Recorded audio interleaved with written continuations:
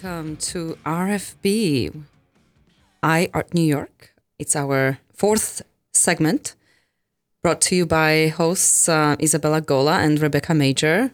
My name is Isabella, and I'm a visual artist and independent curator. I work for the Polish Cultural Institute, New York. Rebecca Major is a visual artist studying masters in art history at Hunter College. And today we are going to do a comparative analysis of two huge retrospectives. That's Nari Ward, We the People, at the New Museum, which features over 30 sculptures, paintings, videos, and large-scale installations from Ward's 25-year career. And the Survey exhibition of Frida Kahlo, Appearances Can Be Deceiving, at the Brooklyn Museum. I would like to pass on the mic to Rebecca Major with the first take on the Brooklyn Museum Frida Kahlo's retrospective, which, do we actually call it a retrospective? Good question. Well, I will read you kind of abbreviated and edited version of the text from the Brooklyn Museum. Frida Kahlo, Appearances Can Be Deceiving, is up through May 12th. Is the first exhibition in the United States to display a collection of her clothing and other personal possessions. They are displayed alongside paintings, drawings, photographs, related historical films, and ephemera, as well as works from the Brooklyn Museum's holdings of Mesoamerican art. The examples of Kahlo's personal artifacts in the exhibit, which have been stored in the Casa Azul, translated as the Blue House, her longtime Mexico City home, are intended to shed a new light on her crafted personal and public appearance and identity, which reflect her cultural heritage and political beliefs while also addressing her physical disabilities. I think that's quite accurate, actually. And it's funny because I didn't read the description prior to going to the exhibition. So I just kind of assumed that it was a comprehensive survey of her paintings and artworks, which it really is not. We discovered. Right. And we counted like how many paintings? Like 10 or 11. And they were very lost within, they were sort of like just kind of diffused the importance of them. They were shoved in a corner. They were in interim spaces between the bulk of narrative of the ephemera about Frida Kahlo's I felt life. that they wanted to spread out the small amount of artworks that they did have. They didn't put them in one room. They kind of spread it out among this plethora of other artifacts, essentially, or ephemera. Frida Kahlo did not make huge paintings, but there were of her large paintings, which are more like 36 inches by 24 inches. Those are like standard, those are her larger painting pieces. So there were size. two of those. One is the monkeys, the three monkeys, and the other one, she's in a pink dress, and they had the dress that she wore when she painted that self-portrait next to the painting.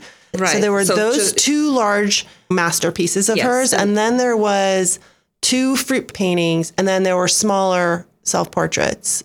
It's kind of scattered about the rest of the exhibition. One of them was another very important work of hers where she's has cut her hair and she's seated in a chair and she's wearing men's clothing. That's the self-portrait. It really was not a show about her artwork, although they did have a few drawings, which I thought were interesting because I'd never really seen her drawings. But again, a few pieces. And it even had a facsimile. They call it a facsimile, which is basically a reproduction. It's a Xerox. It's a color Xerox. They had color Xeroxes of drawings of hers, two examples of that. I'm like, what? Why would you do that? Like, don't even have it here. Like, you're displaying a photocopy. Yeah. I went to the wall text. I'm like, it says facsimile. Like, that's what they're like. Yeah, I thought that was a huge disservice that's done to the legacy of her work and what she represented with her life and her identity as an artist. The self-portrait with cropped hair was from 1940, which depicts her as the androgynous being weeping woman, which is a quote from Mexican ballad La Lorna. And she did that portrait after her splitting with her husband Diego Rivera. It's great. Well, it's funny because they only separated several times. They only officially divorced for 1 year between 1939 and 1940. Yeah, that's right. And it's funny how she was always perceived by the media sources as the sort of exoticized, decorative addition to or enrichment of Diego Rivera's huge, extensive career. There was an article about her, and the title is something to the effect of Diego Rivera's wife gleefully dabbles in painting.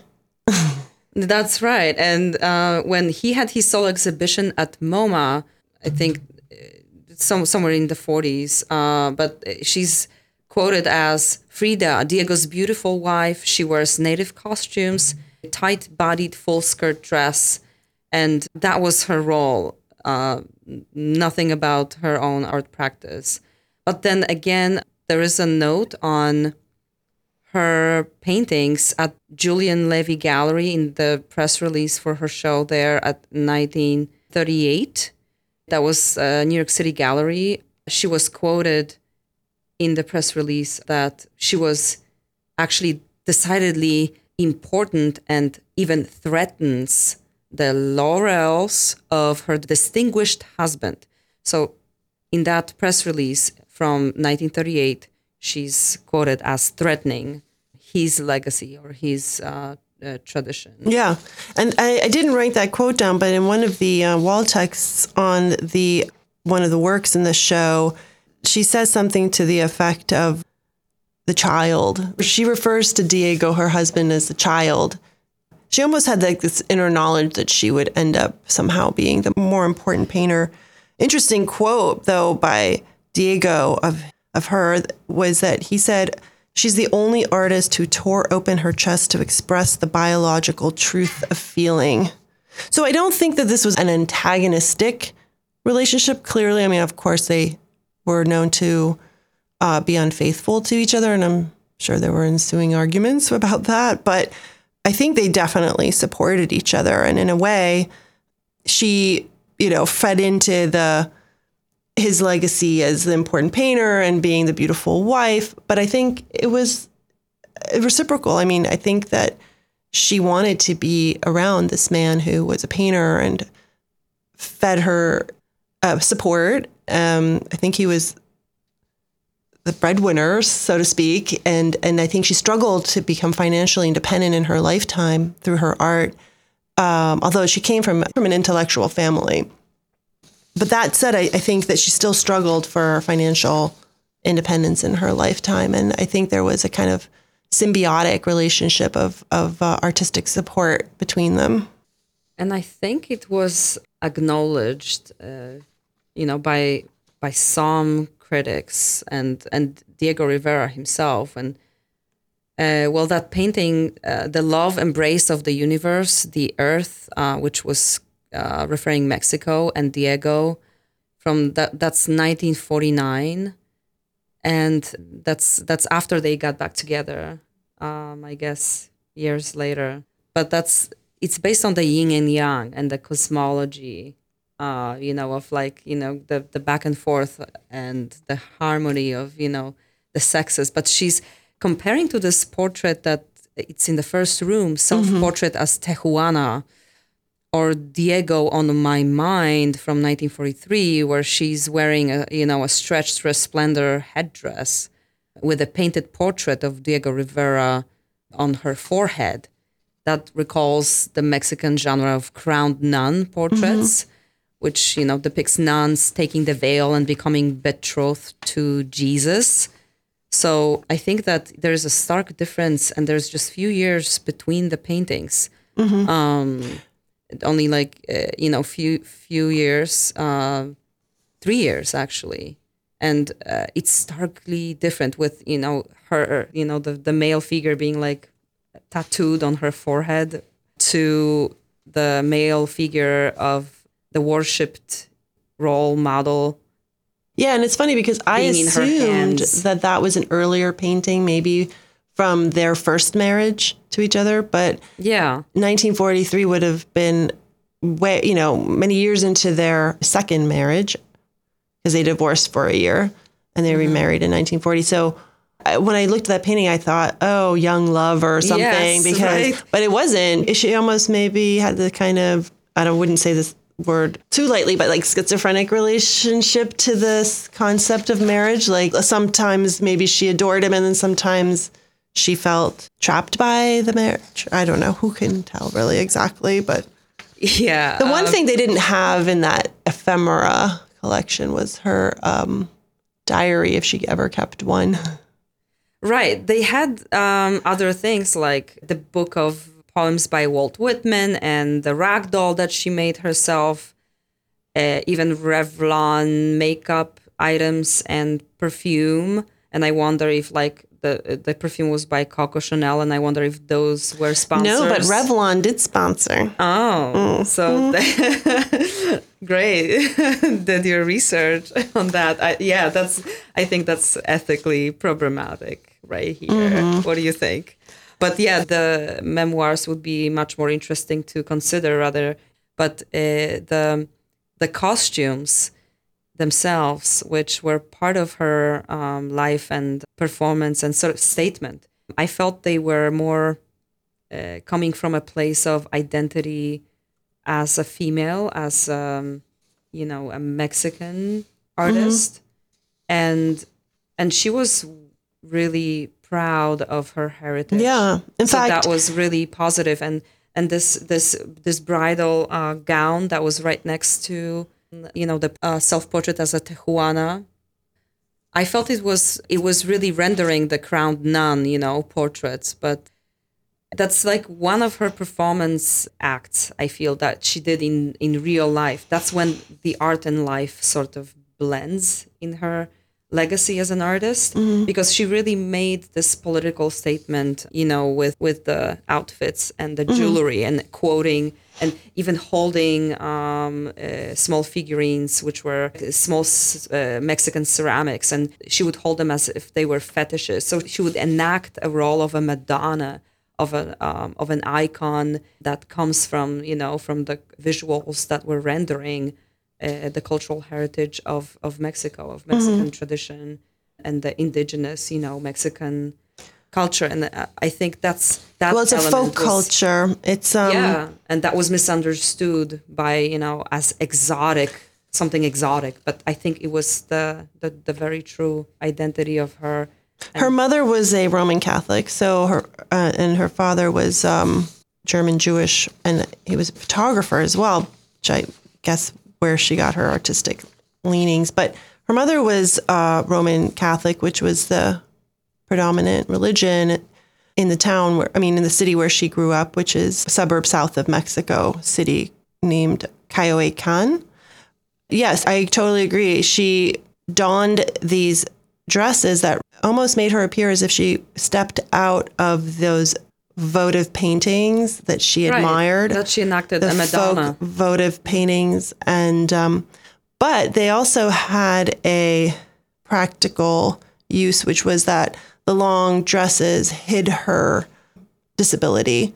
She had suffered polio as a child at the age of 6, which had left her with a weak leg and I believe a slight limp. But then, of course, we all know of her famous accident at age 18, which fractured her hip and spine, which further disabled her. Immobilized her. Yeah, and her dress helped mask these physical issues that she continued to have through her life. Right, and then that's reflected in a later painting that the museum only had a wallpaper copy of, not an original painting. That's one of the most famous paintings by her. It's a self-portrait with a spine replaced by a ancient column, classic kind of, I think, Doric column, and her body being distressed by some nails or something sharp.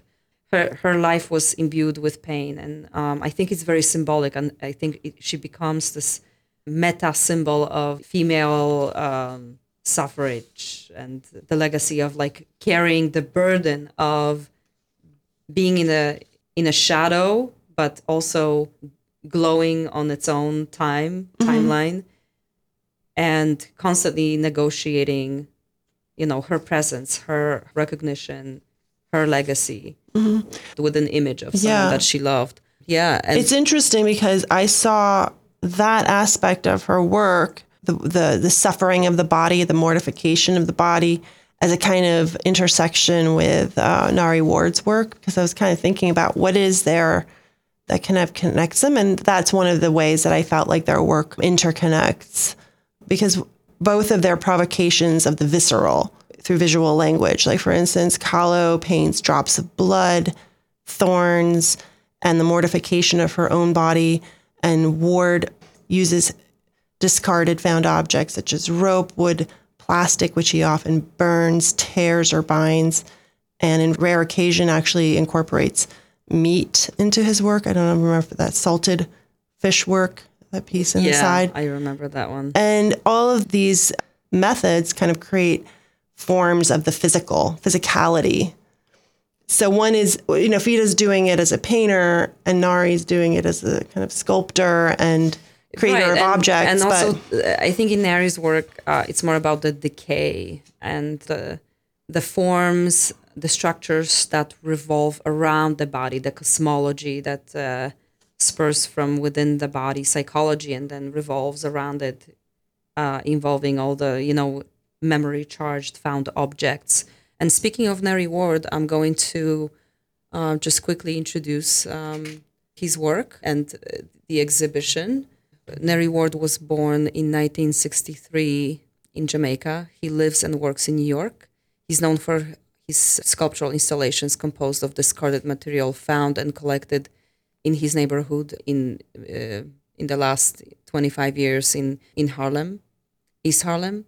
Since the early 1990s, Ward has produced his works by accumulating staggering amounts of those humble materials and repurposing them in consistently surprising ways.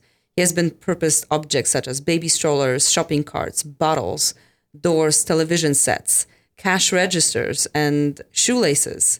Among others, he recontextualizes these objects in thought-provoking juxtapositions that create metaphorical meanings to confront social and political issues surrounding race, poverty, and consumer culture.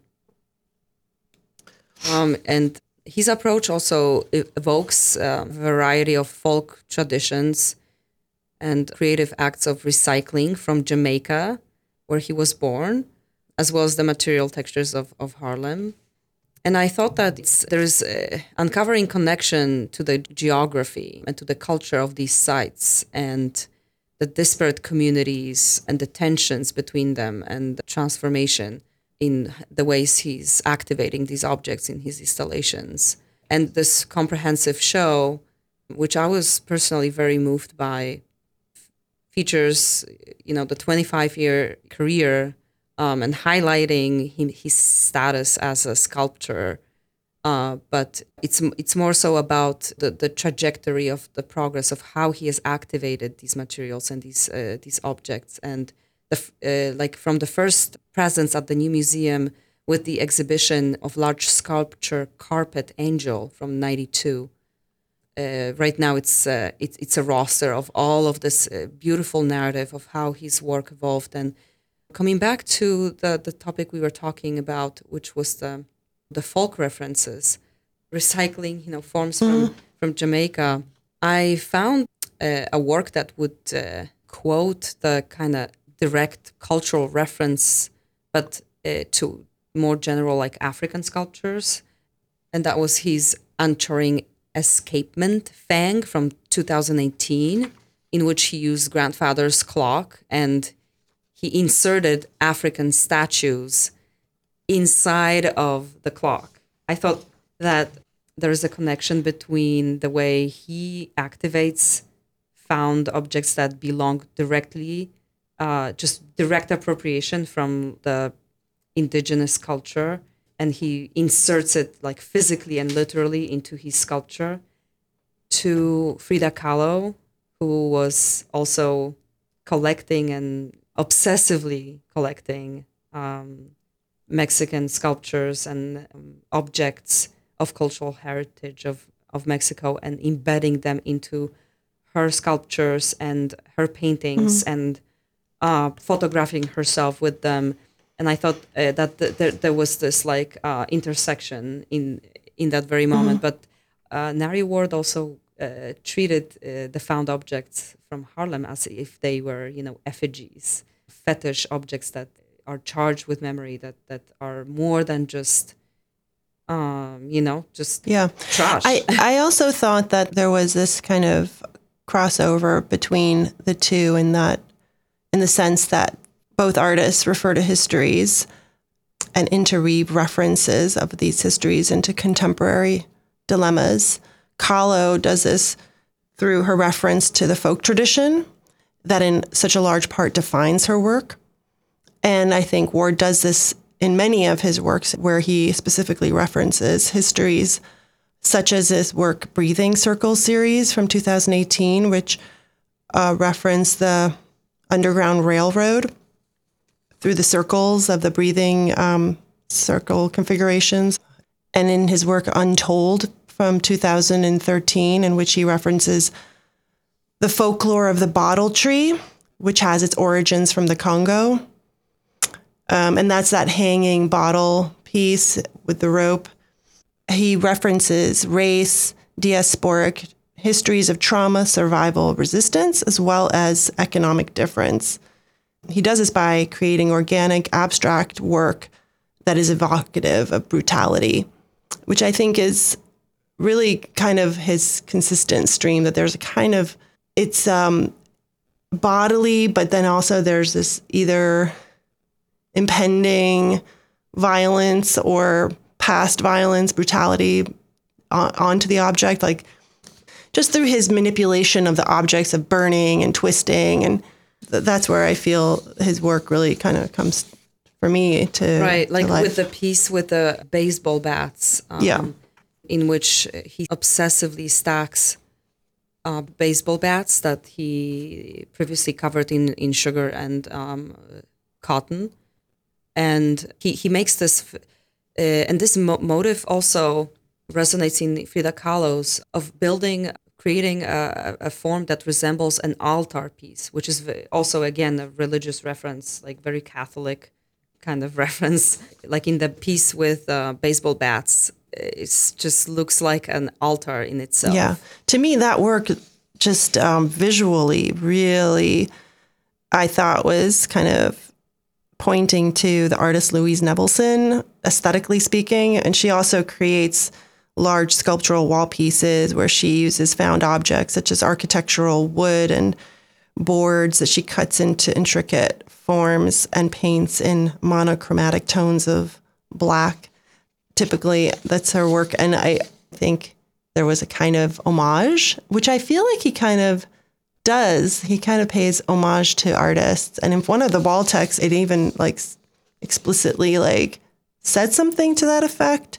I can't remember which work it was, but in the wall text, it referred that his past, here, the Iron Heavens from 1995. Yeah. It cites Jack Whitten and Lee Bontekoe, whom Ward had come to know while in art school. So I believe they must have been his teachers. And that's the piece you're talking about, the one with the baseball bats. Yes, that's the piece that I'm talking about. The Iron Heavens, which is oven pans and ironed sterilized cotton and burned wooden bats from the collection of Jeffrey Deitch. And that's from 95. And I thought just that the majestic feel of that found objects that become monumental, that installation becomes the monument to the lost time, identity, and the whatever history embedded within these bats, whatever they were used for. Yeah. Because I see baseball bats sometimes left in these like open, vacant lots. Also, baseball bats are kind of buildings, they're kind of a tool of potential violence. Exactly, and he collects these these objects that could be remnants of either something loving like baby stroller or something that could be a tool of violence like that. However, the baby strollers, are also used by homeless people for carrying their belongings. So it's like there's like this amazing notion of repurposing of the already discarded.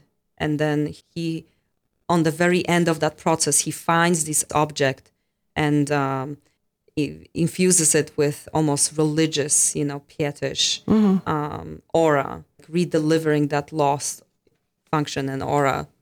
Yeah, and I think there's also this crossover. I think we kind of touched on it about the way in which Ward and Kahlo refer to personal, identity. So Kahlo's work is exemplified by uncompromising honesty, searching through the self through self-portraiture, self-scrutiny, and self-reflection. But in conjunction with that, she's also referring to identity through distinct national histories. So, like other artists within Mexico during the era in which she lived, Kahlo infuses her work with Mexicanidad, an identification with Mexico's distinct national history, traditions, culture, and natural environment, which was a kind of a trend at that time because of national, because of the form of Communist national Party, and that too. But it kind of, Diego Rivera and Orozco and Siqueiros, they were all kind of a part of this national kind of, it's a form of nationalism, really. It was. But she approached that in a much more personal and she reclaimed that way for herself. Definitely, this Mexicanidad from like the Mexicanidad being associated with with communism party, because she joined it as a teenager in 1925 when she met her Diego at the workers union, one of the meetings. I saw one of the pictures in which she was holding like a worker's hat in her hand.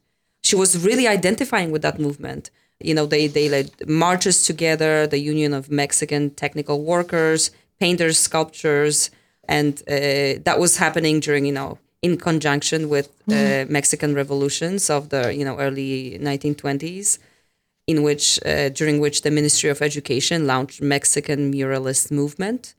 And in 1922, Kahlo enrolled in National Preparatory School, where Diego Rivera was working on his first commission. So her life, and both her and Diego, were imbued with, with political, with like the having this mission of, social purpose, of having a mission of being socially useful. Must have also been a kind of cohesive force in their relationship. The fact that they were both such adherent believers in the political movement. Right. That gave them the purpose and agency that they were enacting on, and having, the romantic relationship grow on that. It wasn't that must have been, really felt really like a legacy, like something really purposeful to pursue at the time. Yeah. But then... and of course, it was a very fraught time because Stalin had just taken power in the 30s. And actually, their home in Coyoacán, the Blue House, became a gathering place for many leftist political and artistic figures of the time, such as André Breton, the filmmaker Sergei Eisenstein, and famously Leon Trotsky himself stayed with them. And I just thought I'd veer off here because when I looked this up, I was like, where did Trotsky die? Because I know there was assassination attempts, but one was successful. And he died a few blocks from their house because he bought a house and a few blocks from them. He was very close with Diego and Kahlo. And on this note, I'm going to make a short, brief announcement. We are listening to Radio Free Brooklyn and the podcast I Art New York. Thanks for listening. So if for those who don't know who Leon Trotsky was, he was the former founder and leader of the Red Army. He was a communist revolutionary, and became a fierce opponent of Stalin. He had to flee Russia to Mexico City with his wife in 1937 after Stalin killed his 4 children and other family members and threatened to have him killed as well. And his wife first lived at the Blue House and then later moved to a compound a few blocks away where he lived for a few years longer until he was himself assassinated in 1940. And I just want to say, what a remarkable life. How scary and I know, yes. terrible. Let's come back to Frida Kahlo's Yeah. paintings for a second. As far as painting movements of the time, she herself never really identified with any specific movements or genres. However, when she had her show at the Julian Levy Gallery, she never thought that she was a surrealist until André Breton said that. And I know that he was also frequent guest at the Blue House, but that was interesting to me that she didn't really identify with that movement until she was pronounced and pointed toward. So I wonder if I see that in her work. It's really crossing over or navigating between naive painting, like André Rousseau, and realism and surrealism. What would you say about her paintings, since they were so dismissed from the exhibition? Yeah, I had also read that Breton described her work as surrealist and that she didn't agree with this categorization and stated that Breton had thought that, quote, that I was a surrealist, but I wasn't. I never painted dreams. I painted my own reality, unquote. And I think that perhaps she's thinking about what comprises of surrealism in a very literal way, in that they painted dreams, and she did not. She did not accept that categorization. And I think it should be fine. Like even about Neri Work's work, he also doesn't associate himself with movements. I heard that somewhere. Well, maybe I have to double check on that one. But if a male artist says that, it's accepted as, oh yeah, it's just about, it's just about the art. It's crossing boundaries. But then when, she was, labeled as the surrealist, and there are definitely some references. I see so many, references to so many different things that she's really a hybrid. She's really eclectic. I kind of see her personally. I think she's more rooted in using the language of folk tradition, and it might, it looks like surrealism, but I can understand why she would not particularly agree with that categorization. Maybe because she was not part of it as a female artist. She was excluded from these circles, and she disassociated herself with it because it was very life forming at the time, and André Breton nominated her, so to speak, to be the surrealist, and maybe she just naturally opposed that by feeling like, well, are you going to Who knows? label me? Maybe that's what it was, but I think you're right. There's definitely. He also said of her work that her work is as if a ribbon tied around a bomb, which I think is so great, because there is this prettifying element in her work where things look pretty, but then there's this really, there's an intensity there, whether it's the look that she, her gaze looking out onto the viewer, or the scenes that she constructs in her paintings, or the pain that she evokes through her paintings. There's definitely a kind of intensity that comes through, of course. Yes, but so she's using all of that, the tradition, the heritage of the religious painting, the folk painting, the surrealism, all of these. But then her gaze in the middle, the gaze is directed at the viewer with stark, bold, fierce, direct, possessive quality and power.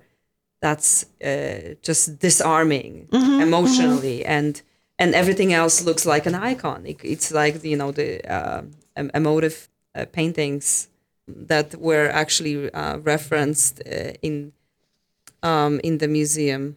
You know what else I thought was really beautiful on the exhibition? It almost made the fact that they didn't have enough paintings in the show okay for me. The fact that they included her body casts, her corsets that were like surgical casts to help her with her spinal injury. First of all, on a side note, I can't imagine how these helped her spine, but I guess because they kept it somewhat immobile in any case. But because of her spine injury, she had several corsets made by doctors out of plaster bandages, or bandages that were dipped in plaster to help stretch her spine. And she painted them by looking in a mirror and painting them. And they just were really haunting and beautiful. And they were works of art. In fact, she kept them. She could have thrown them away, but she chose to keep them, which is a definite like artistic decision as to, that an artist makes as to what you keep as an artist and what you don't keep. And so they are works of art for the very fact that she painted on them and then decided to keep them as such. Yeah, I find them beautiful pieces of sculpture, and considering her body being always at the center in portraits, she the central position of her body and her gaze, and then her dresses. So everything revolving around the body, including the corsets and the plaster with the image, just like in Nari's Ward. Pieces with the forms that revolve around the body or like are activated by the body, like the shopping cart or a piano, or a stroller, all of these elements that then become incorporated into this like cosmic web of network around the body that sustains the memory, preserves the memory as a monumental effigy. And she does effigies as well in her work in form of painting and I almost felt like that piece because you're talking about the body and the relation to the body. I almost felt like his piece Amazing Grace from 1993 was almost as if you were stepping into a body. I can't explain it, but just hear me out. But when you step inside the room, first it does have a kind of religious space, the lighting, for instance. The work is comprised of 280 abandoned baby strollers and a network of flattened fire hoses that are on the ground that create a pathway through the space. It's a darkened room, and the baby strollers are arranged in a mandorla shape, which is kind of a art historical shape, otherwise known as the shape of the Vesica Pisces, a term in geometry describing the shape created by two intersecting circles, and is associated with the birth canal, and is often found in depictions of Jesus in early Christian and medieval imagery. So it's very feminine. It's a very feminine language. That room is not only, the reference to infants and babies and birth, but the very shape of the configuration that he lays these baby strollers out in, and the darkening of the space. It almost is like you are inside a womb. Absolutely. I mean, that's one of his most iconic works. And it was first produced as part of his 1993 residency at the Studio Museum in Harlem in response to the AIDS crisis and drug epidemic of the early 1990s. And it's this large-scale installation that I was just stunned by. It really evokes this like very religious feeling when you step into that space. It feels like you're inside of a church, and you're looking at the 365 strollers, one for each day of a year, and the lighting and the shape that evokes a vagina, this like nested shape with hoses lined up in the middle, which are the conduit for water, which could be also in biblical, reference, an element of purification, purifying, healing. And echoing through that space was the audio recording of the gospel singer Mahalia Jackson, Amazing Grace, on repeat. And the lyrics speak about redemption and change and generating optimism and sense of hope, as, with most of his work. I mean, this installation explores themes informed by materials and the idea of gathering, and all these empty strollers facing each other in very like stark, quiet, almost frozen in time. Yeah, but at the same time, as much as it is kind of beautiful and serene, and it's also kind of ominous and a little dangerous feeling. Like, for instance, I don't know if you've ever been to the Holocaust Museum in Washington, D.C., but they have these rooms where they have the collection of confiscated eyeglasses and certain other personal items from the Jews who passed through concentration camps, such as Buchenwald and Auschwitz. And they have literally these rooms that are just piled with these artifacts of these individuals who had owned these pieces. And I mean, I couldn't help but remember those installations, because like this piece, those strollers had a previous life. They had belonged to somebody. They had been used. And now they're compiled in this room, and they are, in a sense, like dead-end objects. They are no longer, they're removed from their previous function, and much the same way as those collected artifacts of the Jews who passed through concentration camps in the Holocaust Museum. Any case, I just thought I'd make that reference to his work, because on the one hand, they are as equally, they're optimistic as they are sad and melancholic, or filled with a little bit of like trauma or danger. Well, definitely Empty Stroller, that's dirty and left calling for interpretation, evokes all sorts of different feelings. And I mean, I've been also thinking about these, empty lots and the geography of East Harlem, and how you find these things in real life, and what are they used for, and how are they activated, as like cards for, homeless people. So, but they still, they do evoke these larger feelings, thoughts, and about existence, memory, the next chapter of what the next generation might be. What's the next year? What's the 365 days forward will mean? Where's that next generation going? So that in a way, it's like this collective mourning, and also collective reflection on the next, the next chapter. Yeah. To me, and especially with this hopeful, healing song, in the middle by Mahalia Jackson. I mean, that's just. It was so moving. It's a really old song. It was written in the 1700s. Yeah, I just sat there and I just contemplated, and I just it was just beautiful, very moving. So that was my feeling. And I also really love that work, the Hunger Cradle from 1996, which is made out of yarn, rope, and found materials. And that is on I think it was on the third floor or the second floor. And when you stepped out of the elevator, it took up that back hallway. And it was like a network of yarn that almost was like a spider web, and it was colored yarn.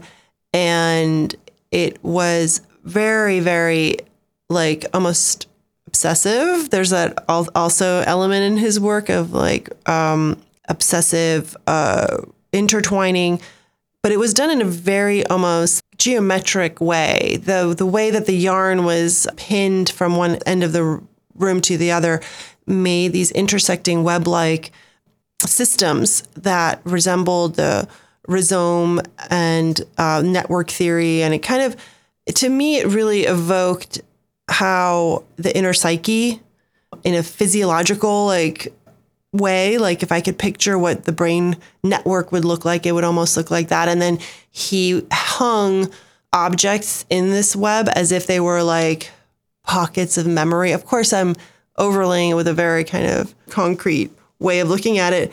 It says many things to many people, I'm sure, but that's what I kind of took away from it. And I noticed in one of the side areas because he had very disparate objects. Like he had small things such as a lighter. He had a radiator. He had like a child's bed. He had an iron cast radiator, which, if you know those New York City style iron cast radiators, they weigh like 400 pounds. They're really heavy. I have no idea how he got yarn to hold up a 400-pound object, but somehow it was levitating above your head. And then he had other objects like a baby crib.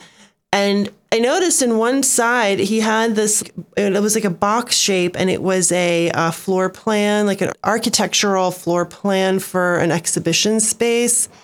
And in it, he had these little like postage stamp size little pictures of the artwork. And one of them, I was like, that artwork, what is that? So I took a photo of it, and just incidentally, by accident, I went to the Met like the next day, and there was an exhibition of abstract expressionists, like group show from the 40s till the 60s, and second wave abstract expressionism. And I came across this work by an artist, Shakaya Booker, and I stopped in my tracks because I was like, oh my God, that is exactly the image that was in that little postage stamp in his work, in the network of the yarn.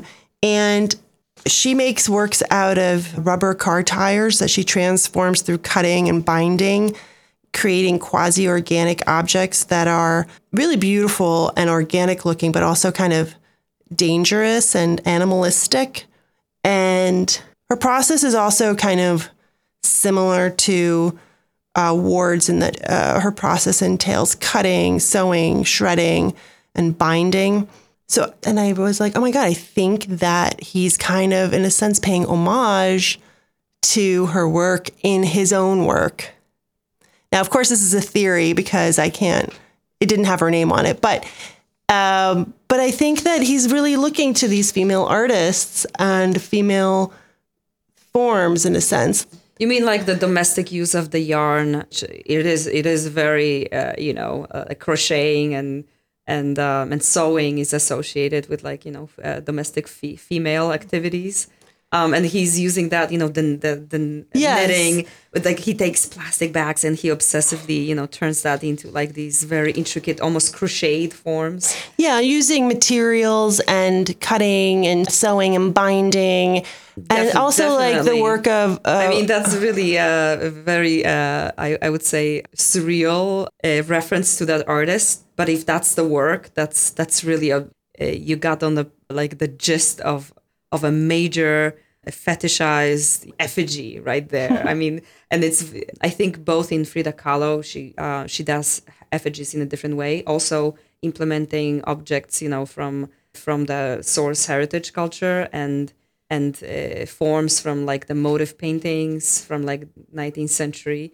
And he does it in this different way, but still obsessive. Finding not only direct appropriations, but found objects, everyday discarded objects, arte povera, you could say, and using that as this, sanctuizing that into the status of an effigy or a relic. Would you call these relics? I think like those are massive relics. Like this installation with the card that he did, the Blue Window brick wine.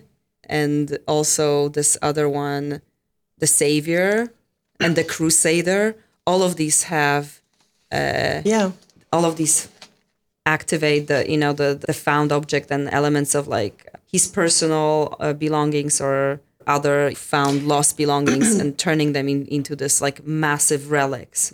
Yeah.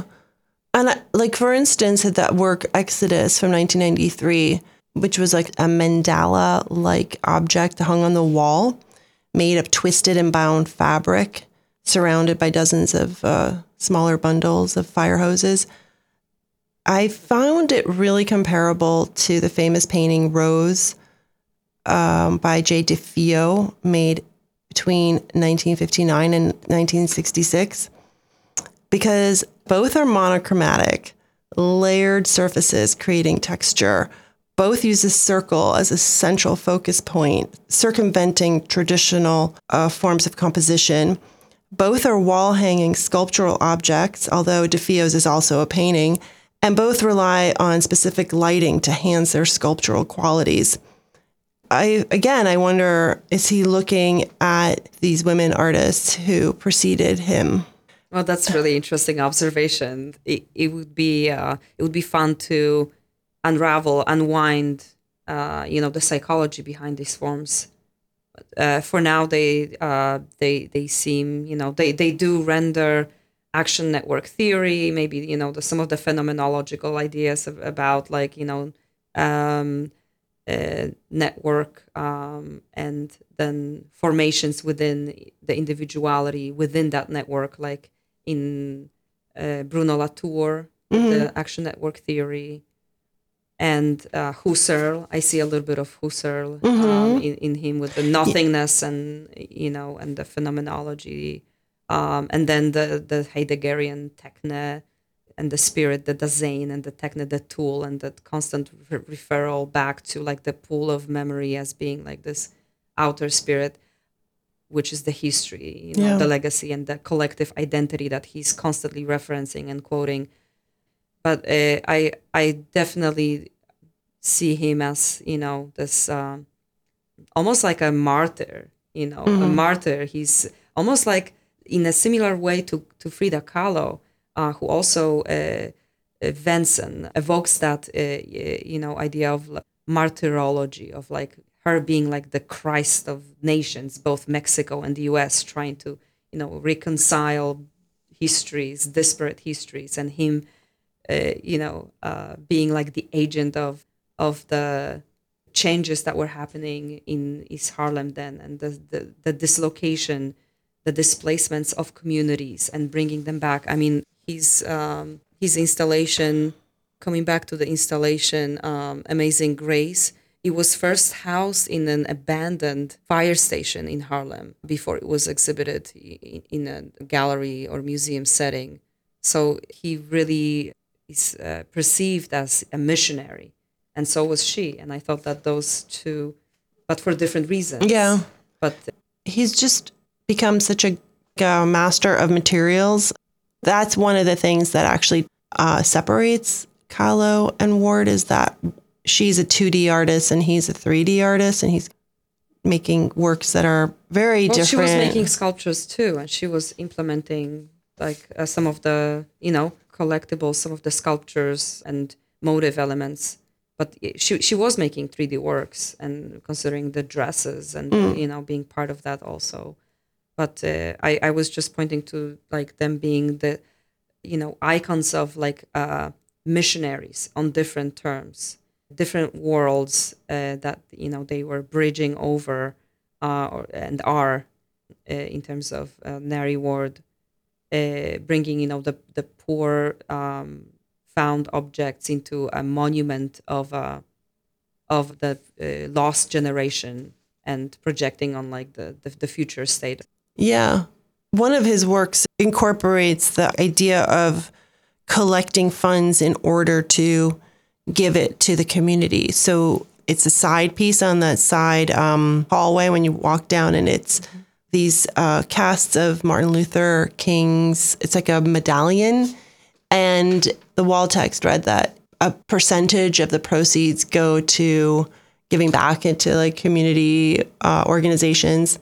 Right. So he's really activating the space with a kind of activist agenda. Absolutely. And in the video that he had at the beginning of the show, which involves a family of police and NYPD representative with his sons, and that was involving a community. He reached out to a community, to enroll not actors but people from his own networks local networks, and that's how he conducts all of his projects, the time-based projects, the video projects, which I find really healing and engaging, in terms of local community involvement. I think as far as the comprehensive aspect, the New Museum show was definitely more compelling in terms of representing the legacy of